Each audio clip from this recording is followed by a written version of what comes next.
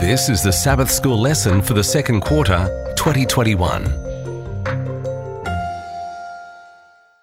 Lesson 12 for June 12 to 18, Covenant Faith, read by Dr. Percy Harold. Sabbath afternoon, June 12. Before we start, let's pray. Our Heavenly Father, we thank you that in faith we can come to you, read your word, your Holy Spirit will help us understand it, and we may find out more about you, but we also know that through faith we have justification through Jesus Christ, through his death and resurrection. And Lord, we just thank you so much for that. And that gives us hope for the future. It gives us hope for today, that as we walk with you each day, we know that, one, our case has been solved through the death of Jesus on the cross, but two, that he is our mediator, and three, that you are walking with us every step of the way. Wherever we're listening today, whether it be in Portugal, whether it be in Rome, whether it be in Tokyo, whether it be in Auckland, whether it be in Santiago, we pray that your Holy Spirit will guide us and bless us. We pray in Jesus' dear name. Amen. Our memory text this week is Galatians chapter 3 and verse 11. But that no man is justified by the law in the sight of God, it is evident. For the just shall live by faith. Let's read that again, Galatians chapter 3 and verse 11. But that no man is justified by the law in the sight of God, it is evident. For the just shall live by faith. About 7 centuries before Christ, the poet Homer wrote the Odyssey, the story of Odysseus, the great warrior who, after sacking the city of Troy in the Trojan War, began a 10-year voyage to try to return to his native Ithaca. The voyage took so long because he faced shipwrecks, mutinies, storms, monsters, and other obstacles that kept him from reaching his goal. Finally, after deciding that Odysseus had suffered enough, the gods agreed to allow the weary warrior to return to his home and family. His trials were, they agreed, enough atonement for his mistakes.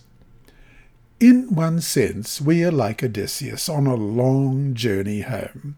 The crucial difference, however, is that, unlike Odysseus, we can never suffer enough to earn our way back. The distance between heaven and earth is too great for us to atone for our mistakes. If we get home, it will have to be only by the grace of God. And here are the questions that will be answered in the week at a glance. Why must salvation be a gift? Why could only someone equal with God ransom our souls? What makes Abraham such a good representative of faith? What does it mean that righteousness is imputed or credited to us? How can we make the promises and hope found in the cross our own?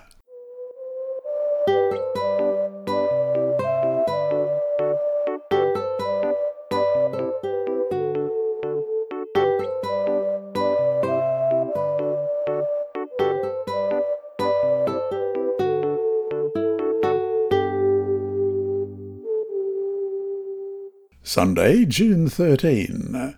Reflections of Calvary. The Old Testament way of salvation under the Mosaic Covenant is no different from the New Testament way of salvation under the New Covenant. Whether in the Old or New Testament, Old or New Covenant, salvation is by faith alone. If it were by anything else, such as works, salvation would be something that was owed us, something the Creator was obliged to give us. Only those who do not understand the seriousness of sin could believe that God was under some obligation to save us. On the contrary, if anything, there was only one obligation, and that was what we owed to the violated law. We, of course, could not meet that obligation. Fortunately, Jesus met it for us. And we have an extensive quote here from Testimonies for the Church, Volume 2, page 213, written by Ellen G. White. When men and women can more fully comprehend the magnitude of the great sacrifice which was made by the Majesty of heaven in dying in man's stead, then will the plan of salvation be magnified, and reflections of Calvary will awaken tender, sacred, and lively emotions in the Christian's heart. Praises to God and the Lamb will be in their hearts and upon their lips. Pride and self-esteem cannot flourish in the hearts that keep fresh in memory the scenes of Calvary. All the riches of the world are not of sufficient value to redeem one perishing soul. Who can measure the love Christ felt for a lost world as he hung upon the cross, suffering for the sins of guilty men? This love was immeasurable, infinite. Christ has shown that his love was stronger than death. He was accomplishing man's salvation, and although he had the most fearful conflict with the powers of darkness, yet, amid it all, his love grew stronger and stronger. He endured the hiding of his Father's countenance until he was led to exclaim in the bitterness of his soul, my God, why hast thou forsaken me?" His arm brought salvation. The price was paid to purchase the redemption of man when, in the last soul struggle, the blessed words were uttered which seemed to resound through creation. It is finished. The scenes of Calvary call for the deepest emotion. Upon this subject you will be excusable if you manifest enthusiasm. That Christ, so excellent, so innocent, should suffer such a painful death, bearing the weight of the sins of the world, our thoughts and imaginations can never fully comprehend. The length, the breadth, the height, the depth of such amazing love we cannot fathom. The contemplation of the matchless depths of a Saviour's love should fill the mind, touch and melt the soul, refine and elevate the affections, and completely transform the whole character. And so to finish the day, pray over what Ellen G. White wrote here. Keeping these lines in mind, read Galatians 6:14, and then ask yourself, in what ways can I glory in the cross of Christ? Galatians chapter 6 and verse 14.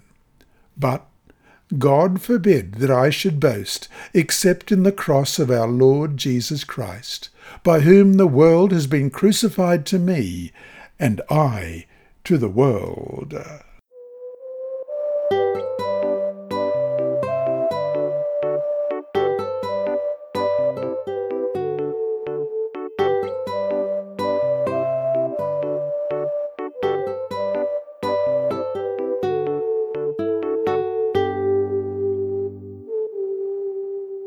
Monday, June 14. The Covenant and the Sacrifice.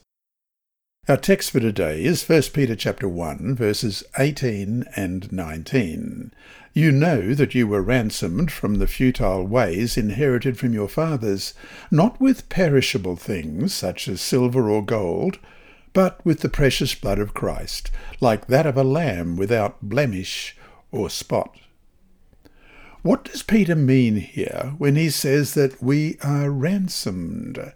You know that you were ransomed from the futile ways inherited from your fathers, not with perishable things such as silver or gold, but with the precious blood of Christ, like that of a lamb without blemish or spot. When Peter speaks about Christ's atoning death on the cross, the ransom or price idea to which he refers brings to mind the ancient practice of a slave's being freed from bondage after a price had been paid, often by a relative. In contrast, Christ ransomed us from the slavery of sin and its final fruit, which is death. But he did it with his precious blood, his substitutionary and voluntary death on Calvary. Again, this is the foundation of all the covenants. Without it, the covenant becomes null and void because God could not have justly fulfilled his end of the deal, which is the gift of eternal life bestowed upon all who believe. Look up the following verses, Romans 6:23 and 1 John 5:11 and 13. What message do they share? Romans 6:23. For the wages of sin is death, but the gift of God is eternal life in Christ Jesus our Lord. And 1 John 5:11, and this is the testimony that God has given us eternal life, and this life is in his Son. And verse 13, these things I have written to you who believe in the name of the Son of God, that you may know that you have eternal life, and that you may continue to believe in the name of the Son of God.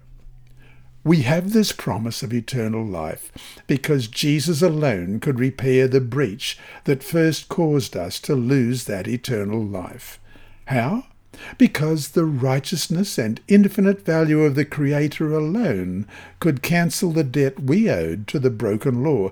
That is, how wide the breach caused by sin was. After all, what would it say about the seriousness of God's eternal moral law if some finite, temporal and created being could pay the penalty for violating it? Only someone who is equal to God himself, in whom life exists, unborrowed and underived and eternal, could have paid the ransom required to free us from the debt owed to the law. This is how all the covenant promises are fulfilled.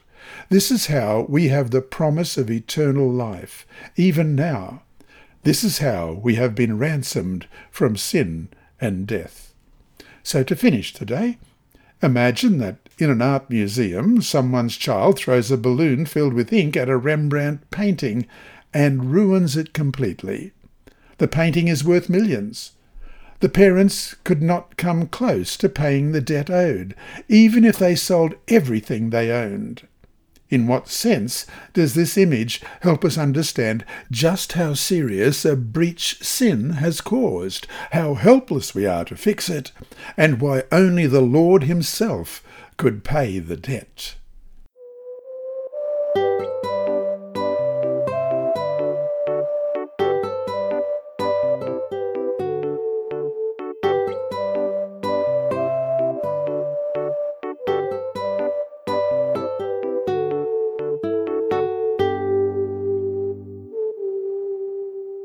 Tuesday, June 15, The Faith of Abraham, Part 1.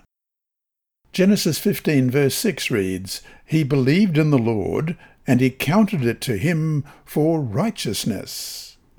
This verse contains one of the most profound statements in all Scripture. It helps establish the crucial truth of biblical religion, that of justification by faith alone. And it does this long centuries before Paul wrote about it in Romans, all of which helps prove the point that from Eden onward, salvation always came the same way.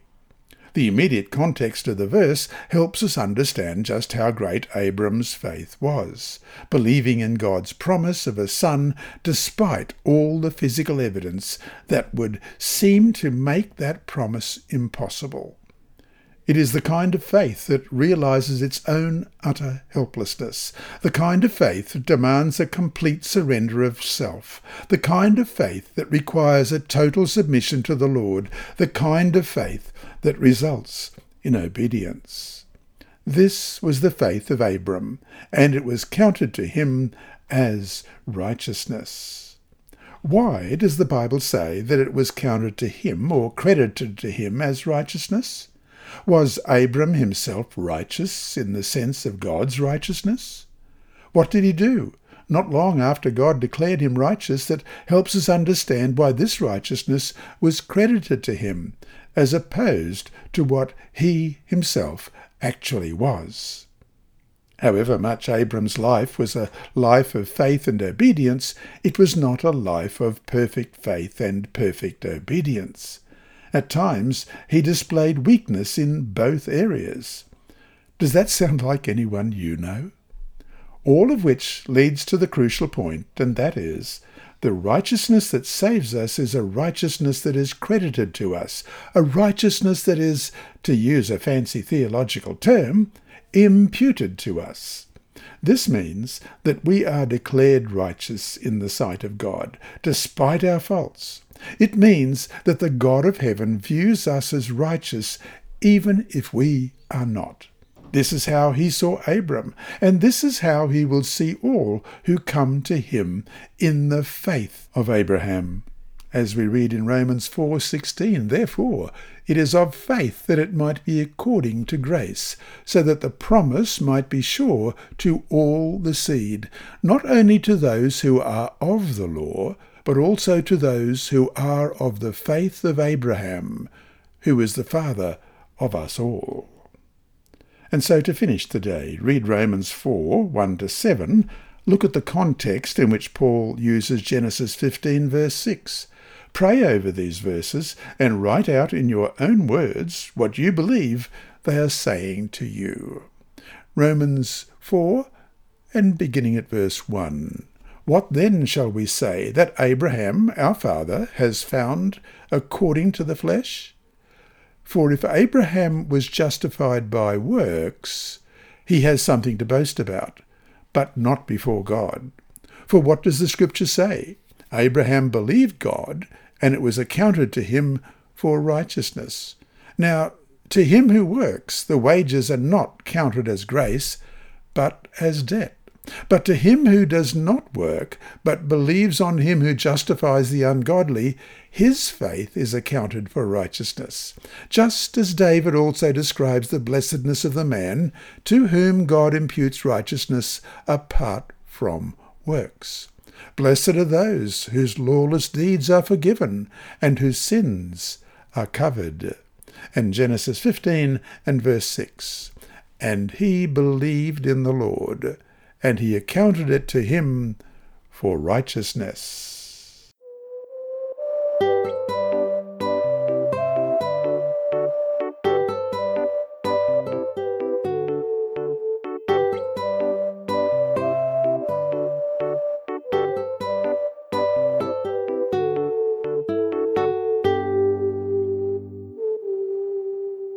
Wednesday, June 16. The Faith of Abraham, Part 2. Looking again at Genesis 15:6, we can see that various translations have rendered the term as counted, the Hebrew word chasab, or reckoned or credited or accounted. In the New King James it reads, and he believed in the Lord, and he accounted it to him for righteousness. The same term is employed in other texts in the books of Moses.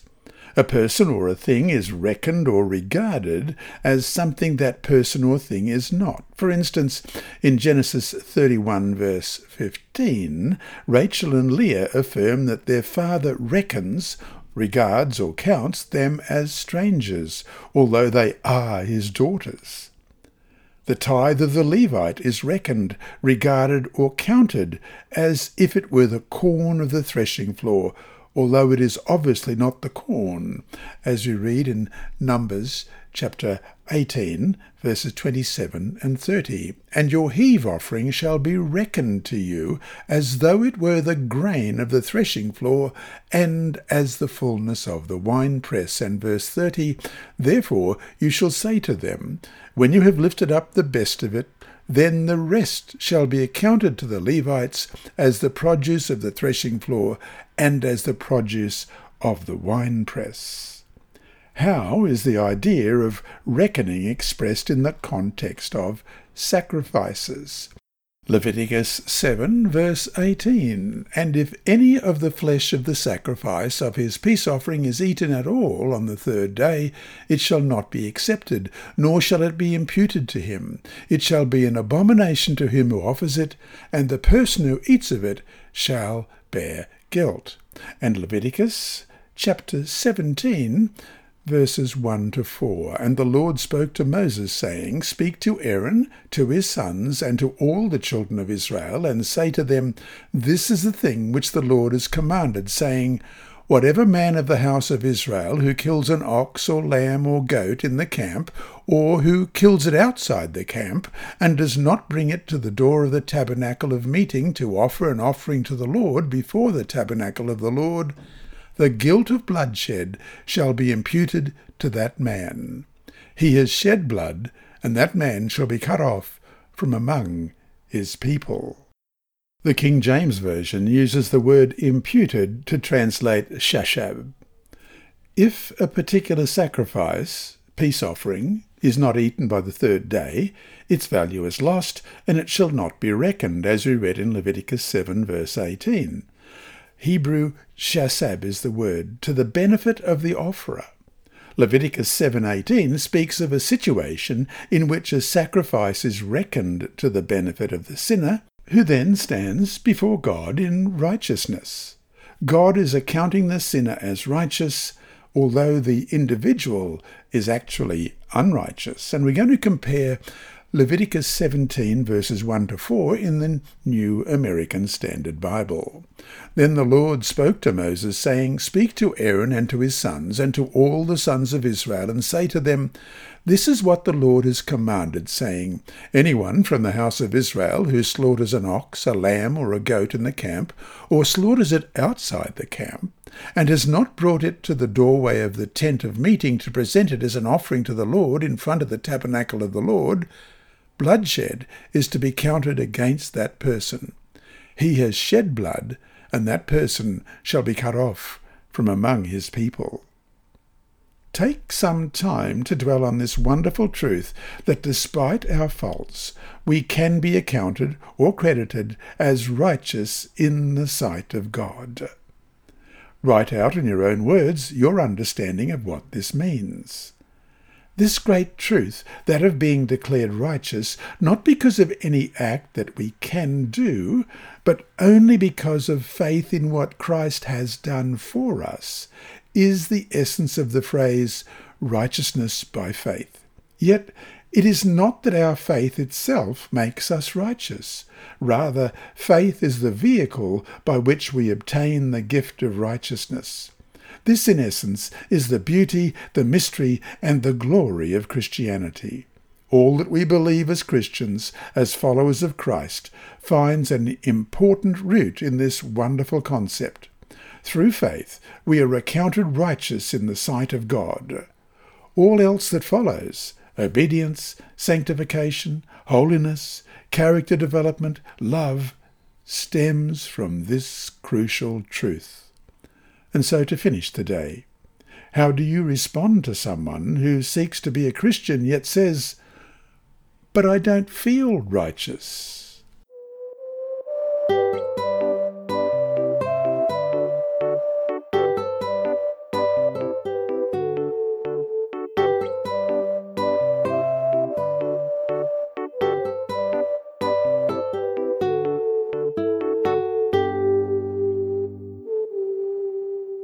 Thursday, June 17. Resting on the Promises.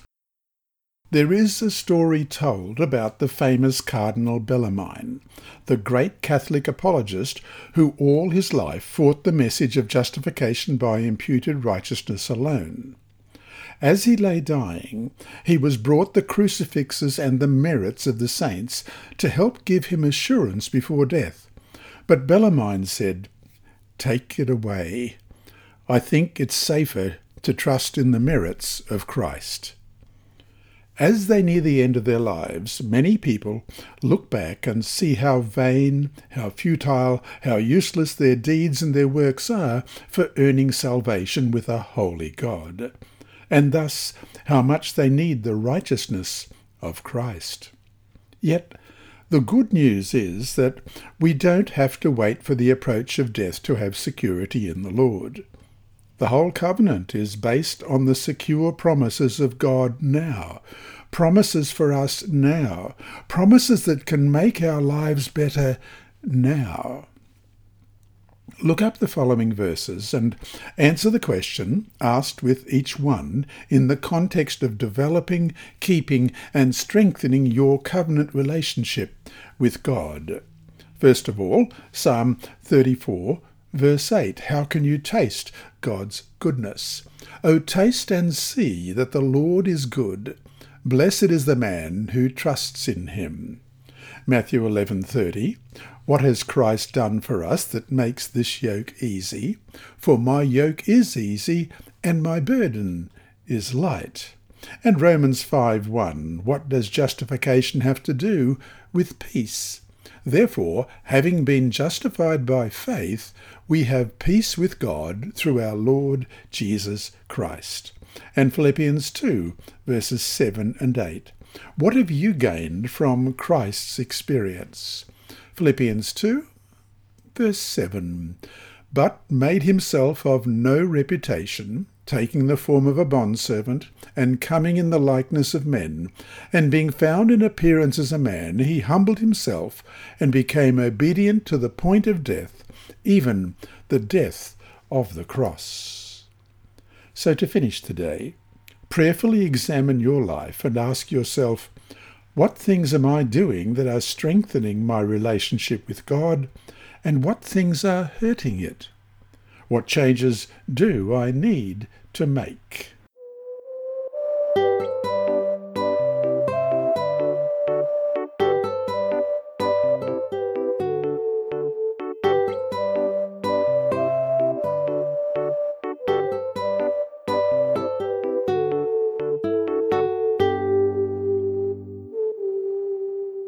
Friday, June 18. From page 367 of Book 1 of Selected Messages, we read, the only way in which he, the sinner, can attain to righteousness is through faith. By faith he can bring to God the merits of Christ, and the Lord places the obedience of his Son to the sinner's account. Christ's righteousness is accepted in place of man's failure, and God receives, pardons, justifies the repentant, believing soul, treating him as though he were righteous, and loves him as he loves his Son. This is how faith is accounted righteousness, and the pardoned soul goes on from grace to grace, from light to greater light. End of quote. And from Book 3, page 191, when through repentance and faith we accept Christ as our Saviour, the Lord pardons our sins and remits the penalty prescribed for the transgression of the law. The sinner then stands before God as a just person. He is taken into favour with heaven, and through the Spirit has fellowship with the Father and the Son. Then there is yet another work to be accomplished, and this is of a progressive nature. The soul is to be sanctified through the truth, and this also is accomplished through faith. For it is only by the grace of Christ, which we receive through faith, that the character can be transformed. And that brings us to our 3 discussion questions for this week. 1. What distinction is made between a living and a dead faith? The answer is found in James 2, verses 17 and 18. Thus also faith by itself, if it does not have works, is dead. But someone will say, you have faith and I have works. Show me your faith without your works, and I will show you my faith by my works. How does Paul describe a living faith? Romans 16:26. But now made manifest, and by the prophetic scriptures made known to all nations, according to the commandment of the everlasting God, for obedience to the faith. What is the key word that helps reveal what faith entails? 2. How do you respond to the argument, which comes with a certain logical consistency, that if we are saved only by accredited righteousness, not a righteousness that exists within us, then it does not matter what we do or how we act? 3. In Book 3, page 199 of Selected Messages, we read, our acceptance with God is sure only through his beloved Son, and good works are but the result of the working of his sin-pardoning love. They are no credit to us, and we have nothing accorded to us for our good works by which we may claim a part in the salvation of our souls. He, The believer cannot present his good works as a plea for the salvation of his soul. End of quote. Keeping this statement by Ellen White in mind, why then are good works such a crucial part of the Christian experience? And to summarize this week's lesson, Old Covenant, New Covenant, Jesus paid the debt owed to the law so that we can stand righteous in the sight of God.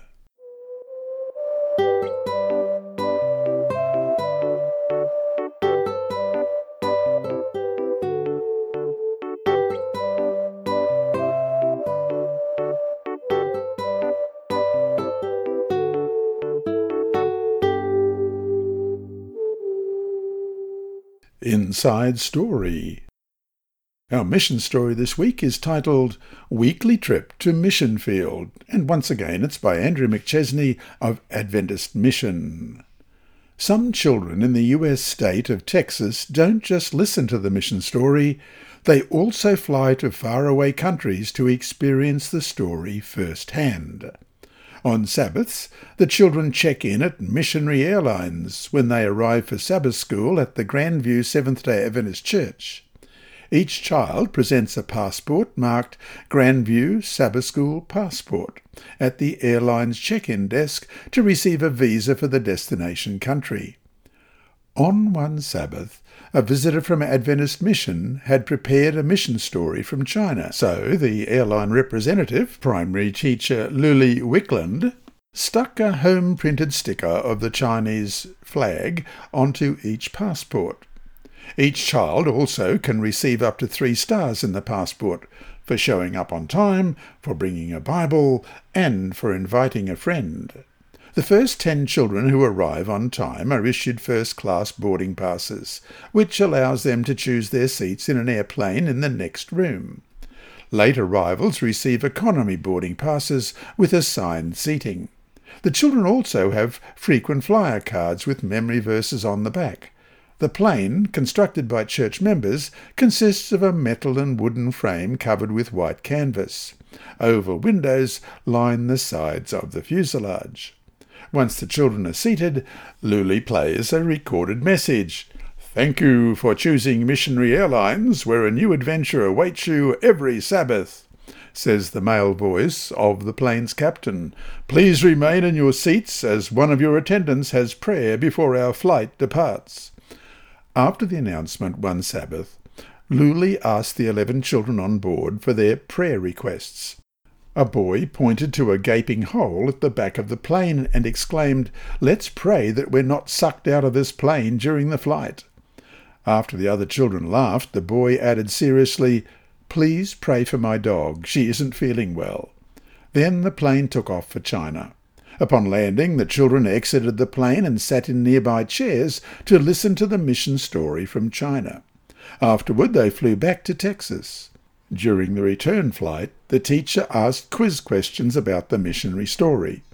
Luli, who developed Missionary Airlines at the suggestion of her 11-year-old son more than a decade ago, said she has found it useful to develop a Sabbath school theme each quarter and to make mission stories part of that theme. Previous themes have included a submarine, a cave, and a rocket that took children around the world. Luli says the trips personalize the mission stories. Children see that these are normal people who go to these places, she said. Normal people used by God. This lesson was read by Dr. Percy Harold for Christian Services for the Blind. It's supported by the Sabbath School Department and Hope Channel Australia and is rebroadcast by Christian Record Services and through podcasts at It Is Written in the United States, Hope Channel Germany, and through Apple iTunes and SoundCloud. Remember, God is always faithful.